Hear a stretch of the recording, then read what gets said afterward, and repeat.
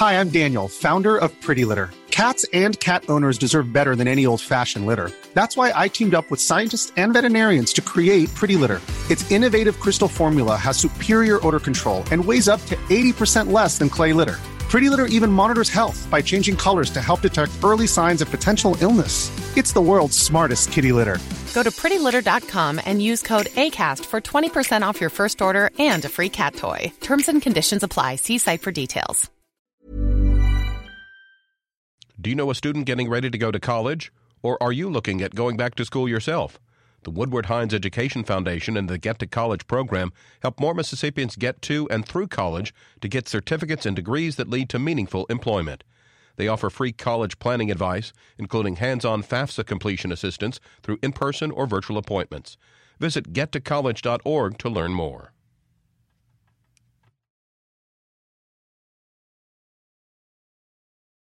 Support for Mississippi Edition comes from Trustmark, featuring My Trustmark, online and mobile banking. Monitor accounts and information, transfer funds, create special alerts and reminders.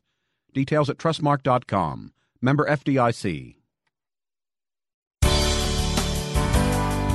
Good morning. It's 8:30. I'm Karen Brown, and this is Mississippi Edition on MPB Think Radio. On today's show, a rate increase is coming for some on the Affordable Care Act health insurance exchange. Then, where the state's foster care system stands on enacting reforms. Later, a visit from the experts of Everyday Tech on helping students take care of their tech devices during the school year. And the second of a two-part interview with Jackson Mayor Tony Yarber. Less than 1% of the crimes in terms of major crimes that happen in the city are random. Almost all of those crimes happen between people who know each other and deal in a life that is conducive for those kinds of crimes. That's all coming up. This is Mississippi Edition on MPB Think Radio.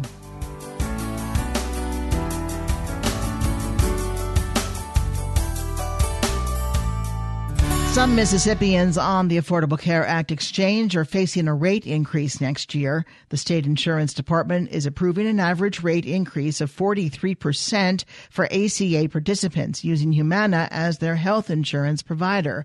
Humana is one of two companies providing health care coverage in Mississippi through the ACA Federal Exchange.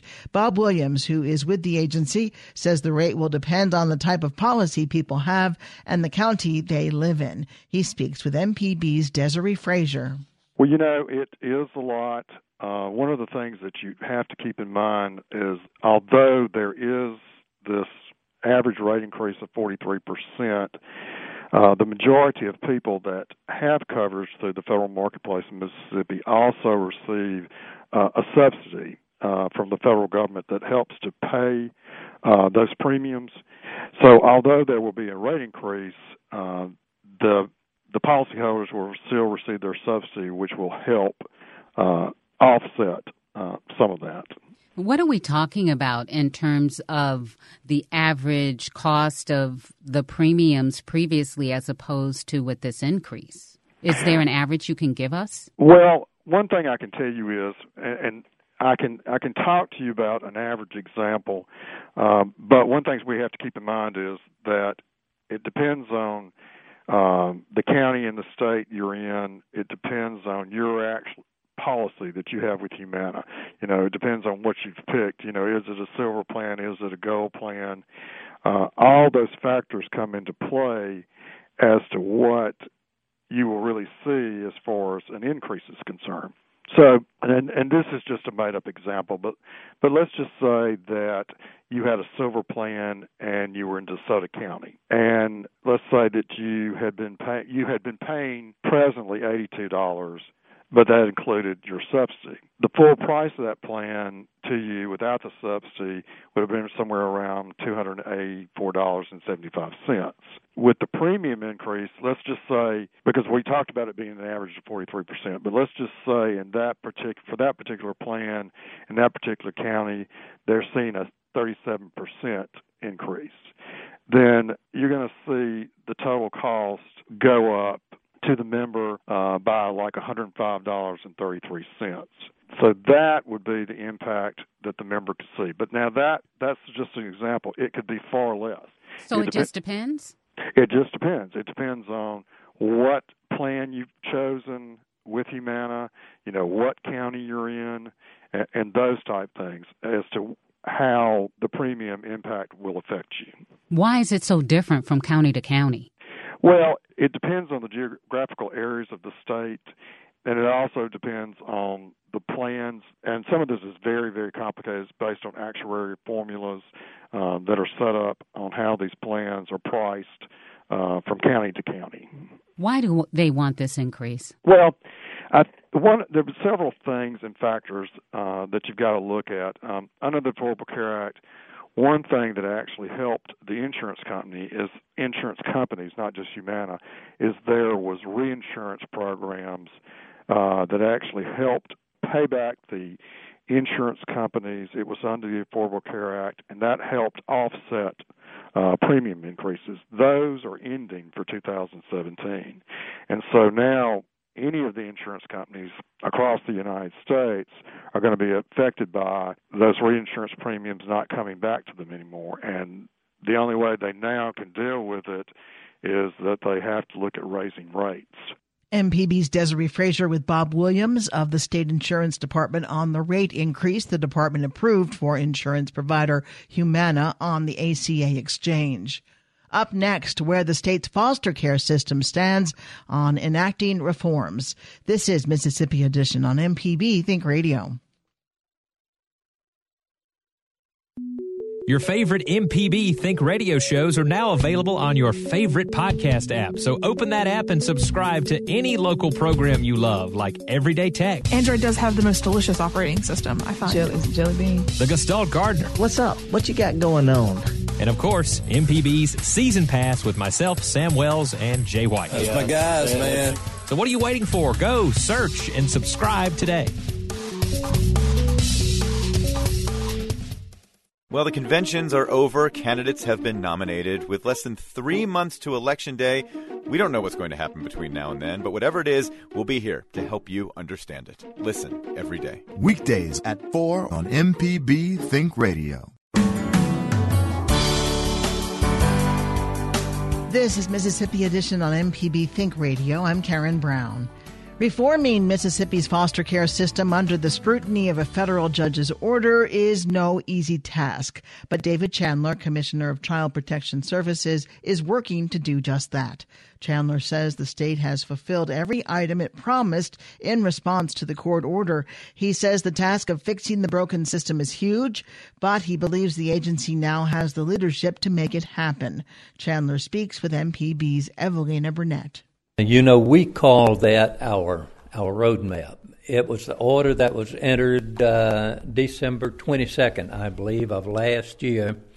And that interim remedial order, which was signed and filed in federal court, signed by the federal judge in charge of this case, Judge Lee, had several, 2 or 3 pages of one requirement after the next that we were to meet in order to be in compliance with his order. It was a rather daunting task, and to be honest with you, I was apprehensive as to whether it could be done, but I am pleased to report to you that we have completed every requirement listed in that interim order. And the way the courts know that we have done that is our consulting group, Public Catalyst out of New York, reviews our work and certifies to the court that the work has been complete. Now, there's one requirement listed in the order that has not been certified, although we have completed it. Public Catalyst will be back in town visiting with us. We intend to show them at that time that the requirement has been met so that they can certify to the court that everything in that interim order has been met and our work is complete as far as that interim order is concerned. One of the major things that the agency has had trouble with, and I think a plan for hiring was in the interim order. I don't know that you necessarily had to have everybody hired by a certain date, and you received some money from the legislature that was to go to salaries. So how is the hiring going? How many people have you been able to bring on board already? Well, the hiring is right on schedule. And, of course, the reason the hiring is on schedule is because the legislature was so very kind to provide the money needed to hire these well-trained social workers to perform these duties, that what we refer to as the frontline duties out in the field, serving the children who are either perhaps in some type of jeopardy because of a situation at home or either in our custody. It's a very tough job, and it's just no way to attract those people unless we're paying competitive salaries. Because of the money the legislature gave us, we're able to do that. And the hiring is right on schedule. We have the capacity to train 30 social workers at any given time. We've employed the first 30. They're in their training, and within the next 2 weeks, they'll be dispersed to the field to begin performing those duties under very close supervision, let me say. Were you able to raise the salaries of existing employees as well? Oh, absolutely. Yes, the salaries of our existing employees was far below the state average for people who perform that type work. We are now paying a competitive salary. I have received so much positive feedback from that salary increase for our hard-working, much-deserving employees. One of the other major issues was well-trained and having enough foster parents. How are things going on that effort? We're making inroads into that particular area, but I can tell you we need many, many more people to volunteer as foster parents. Justice Beam directs what we refer to as Rescue 100, and Rescue 100 is almost complete with its second phase. What that is, she develops a type of program. We have 100 volunteers per phase to go through the training, and we're in the process of that second phase now. MPB's Evelina Burnett with David Chandler, head of the state's Child Protection Services. Up next, a visit from the experts of Everyday Tech on helping students take care of their tech devices during the school year. This is Mississippi Edition on MPB Think Radio. The conventions are over. Candidates have been nominated, and with less than 3 months to Election Day. You don't know what's going to happen between now and then, but we'll be here to help you understand it. Listen every day. Weekdays at 4 on MPB Think Radio. Your favorite MPB Think radio shows are now available on your favorite podcast app. So open that app and subscribe to any local program you love, like Everyday Tech. Android does have the most delicious operating system, I find. Is it Jelly Bean? The Gestalt Gardener. What's up? What you got going on? And, of course, MPB's Season Pass with myself, Sam Wells, and Jay White. That's my guys, man. So what are you waiting for? Go, search, and subscribe today.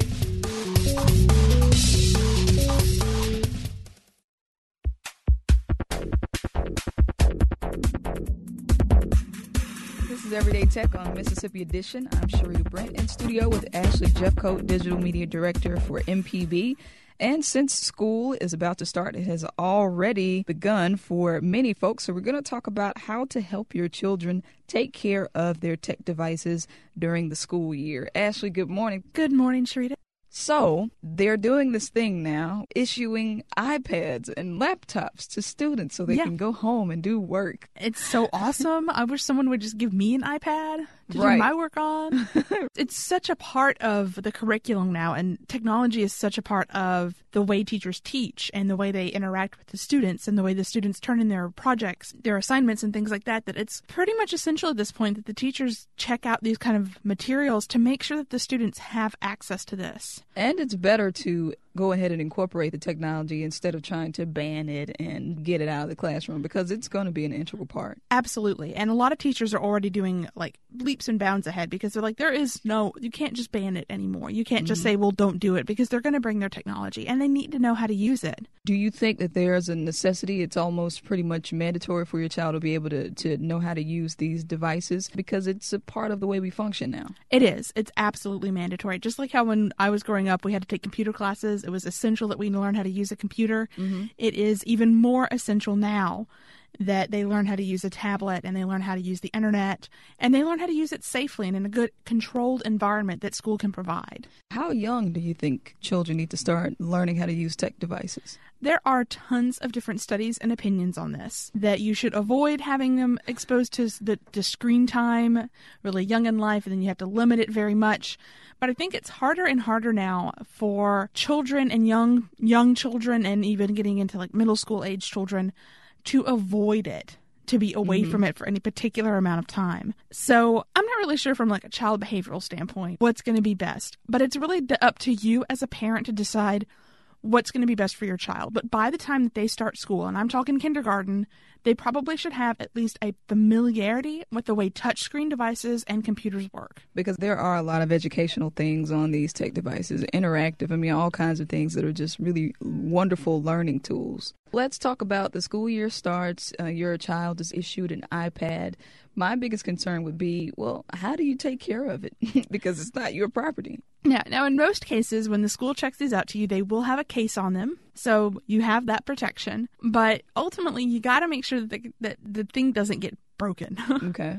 And kids can be really hard on tech devices. Yes. So the first thing is to make sure that, A, the case stays on it. Case doesn't need to come off. That needs to just be a hard and fast rule that if you're using the iPad or whatever, you do not take the case off of it. That's the best bet you have to protect it. Next is to make sure that it's not used and sitting in places where they're eating. So if they're eating, drinking, anything like that, iPad's not allowed, because you don't want to get it wet. So on the couch, you're on the iPad, and there's a beverage next to you. What do you say to that? I would recommend that the beverage be finished, and then you can use the iPad. Okay. Don't want sticky fingers all over it, because it's a good way to jam up something. You can get dirt and things like that underneath the buttons on the sides of these tablets, and that can mess them up. So it's important to keep the area very clean. Do you recommend cleaning the device at all? Like maybe with some kind of wipe, or putting a protective screen over it? You definitely put a protective screen on it. That should be part of the case. You want to make sure you have that. And I do recommend that you buy special cleaning tools for your technology. Don't just use like an alcohol swipe or like an alcohol wipe, because that much moisture may not be good for it. But they make specific cleaning tools for cleaning technology. So no Windex. Don't use the Windex on it. Watch out with the Windex. It fixes a lot of things, but it will not clean your iPad effectively. Okay. So get the special cleaning pads and things like that to keep it clean and keep it free from gunk. Excellent. Well, we will talk more about this topic on Everyday Tech, the show, this coming Wednesday. We'll get into parental controls and some things you can do to keep an eye on what your kids are doing on these devices. You can send us an email before or during the show to everydaytech@mpbonline.org. Then be sure to join us this Wednesday morning at 10 for Everyday Tech. For Ashley Jeffcoat, I'm Sharita Brent. This is Everyday Tech on Mississippi Edition. Thanks for listening.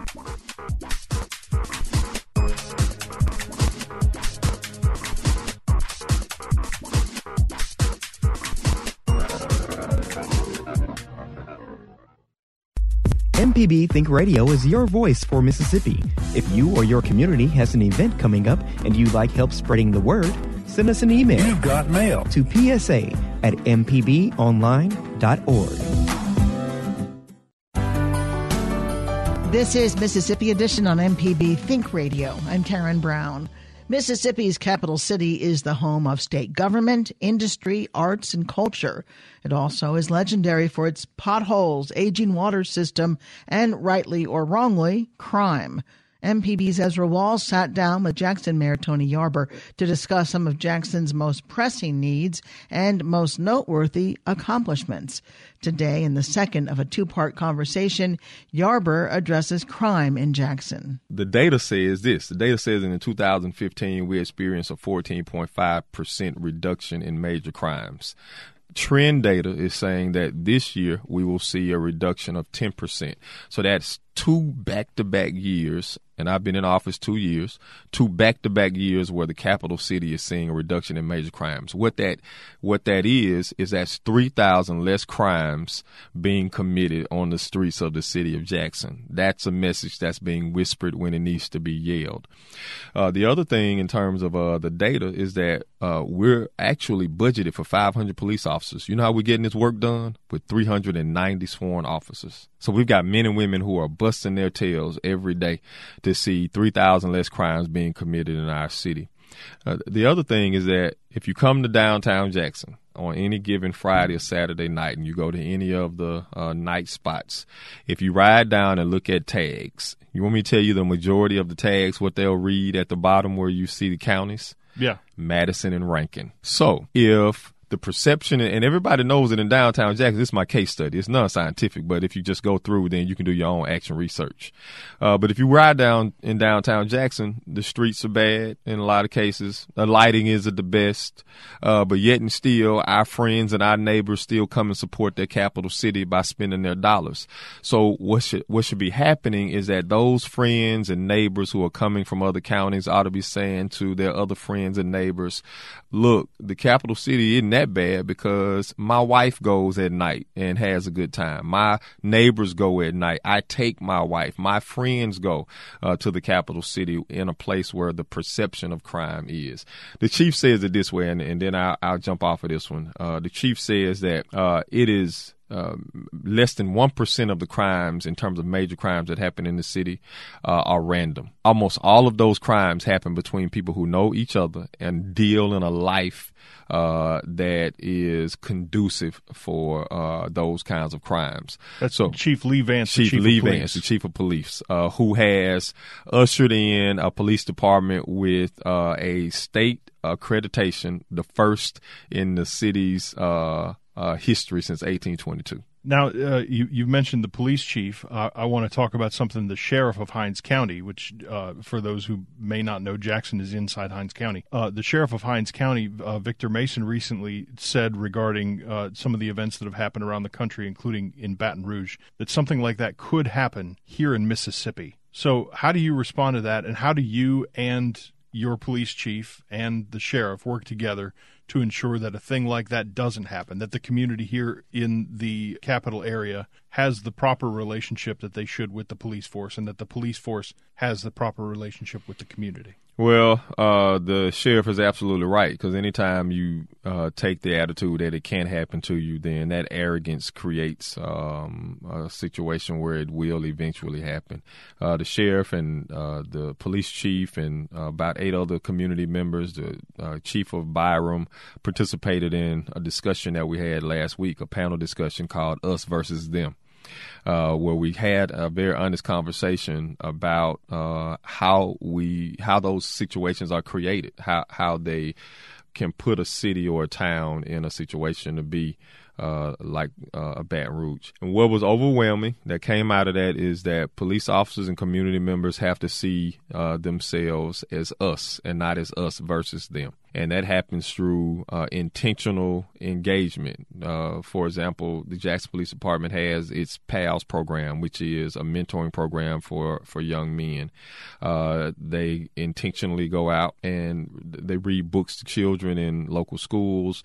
We don't have Officer Friendly anymore, but we do have our COPS meetings that we do every week, where we invite community members to come out to the police precinct and have real live conversations about the work that's going on with police officers.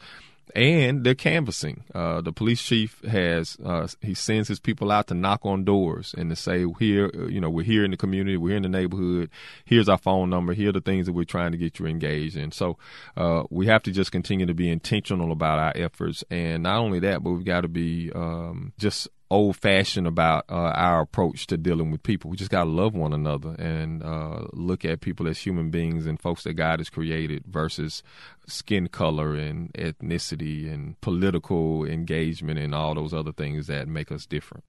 MPB's Ezra Wall with Jackson Mayor Tony Yarber.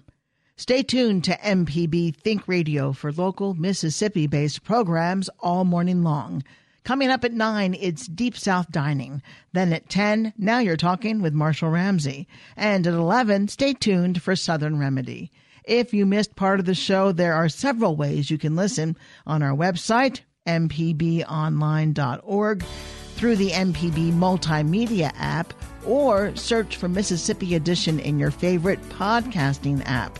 You can subscribe to the show right there. It's easy. I'm Karen Brown. Join us again tomorrow morning at 8:30 for the next Mississippi Edition, only on MPB Think Radio.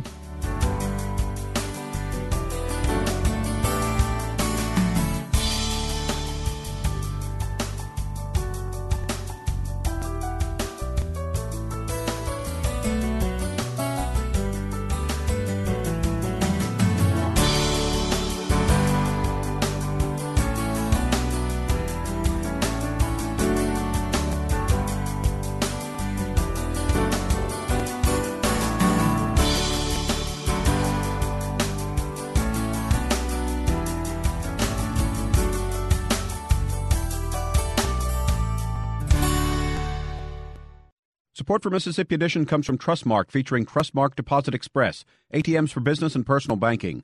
No deposit slips, no envelopes, no waiting. Most deposits made by 9 p.m. weekdays are credited that day. Details at trustmark.com, member FDIC. It's Marketplace Tech for Monday the 8th. I'm Ben Johnson.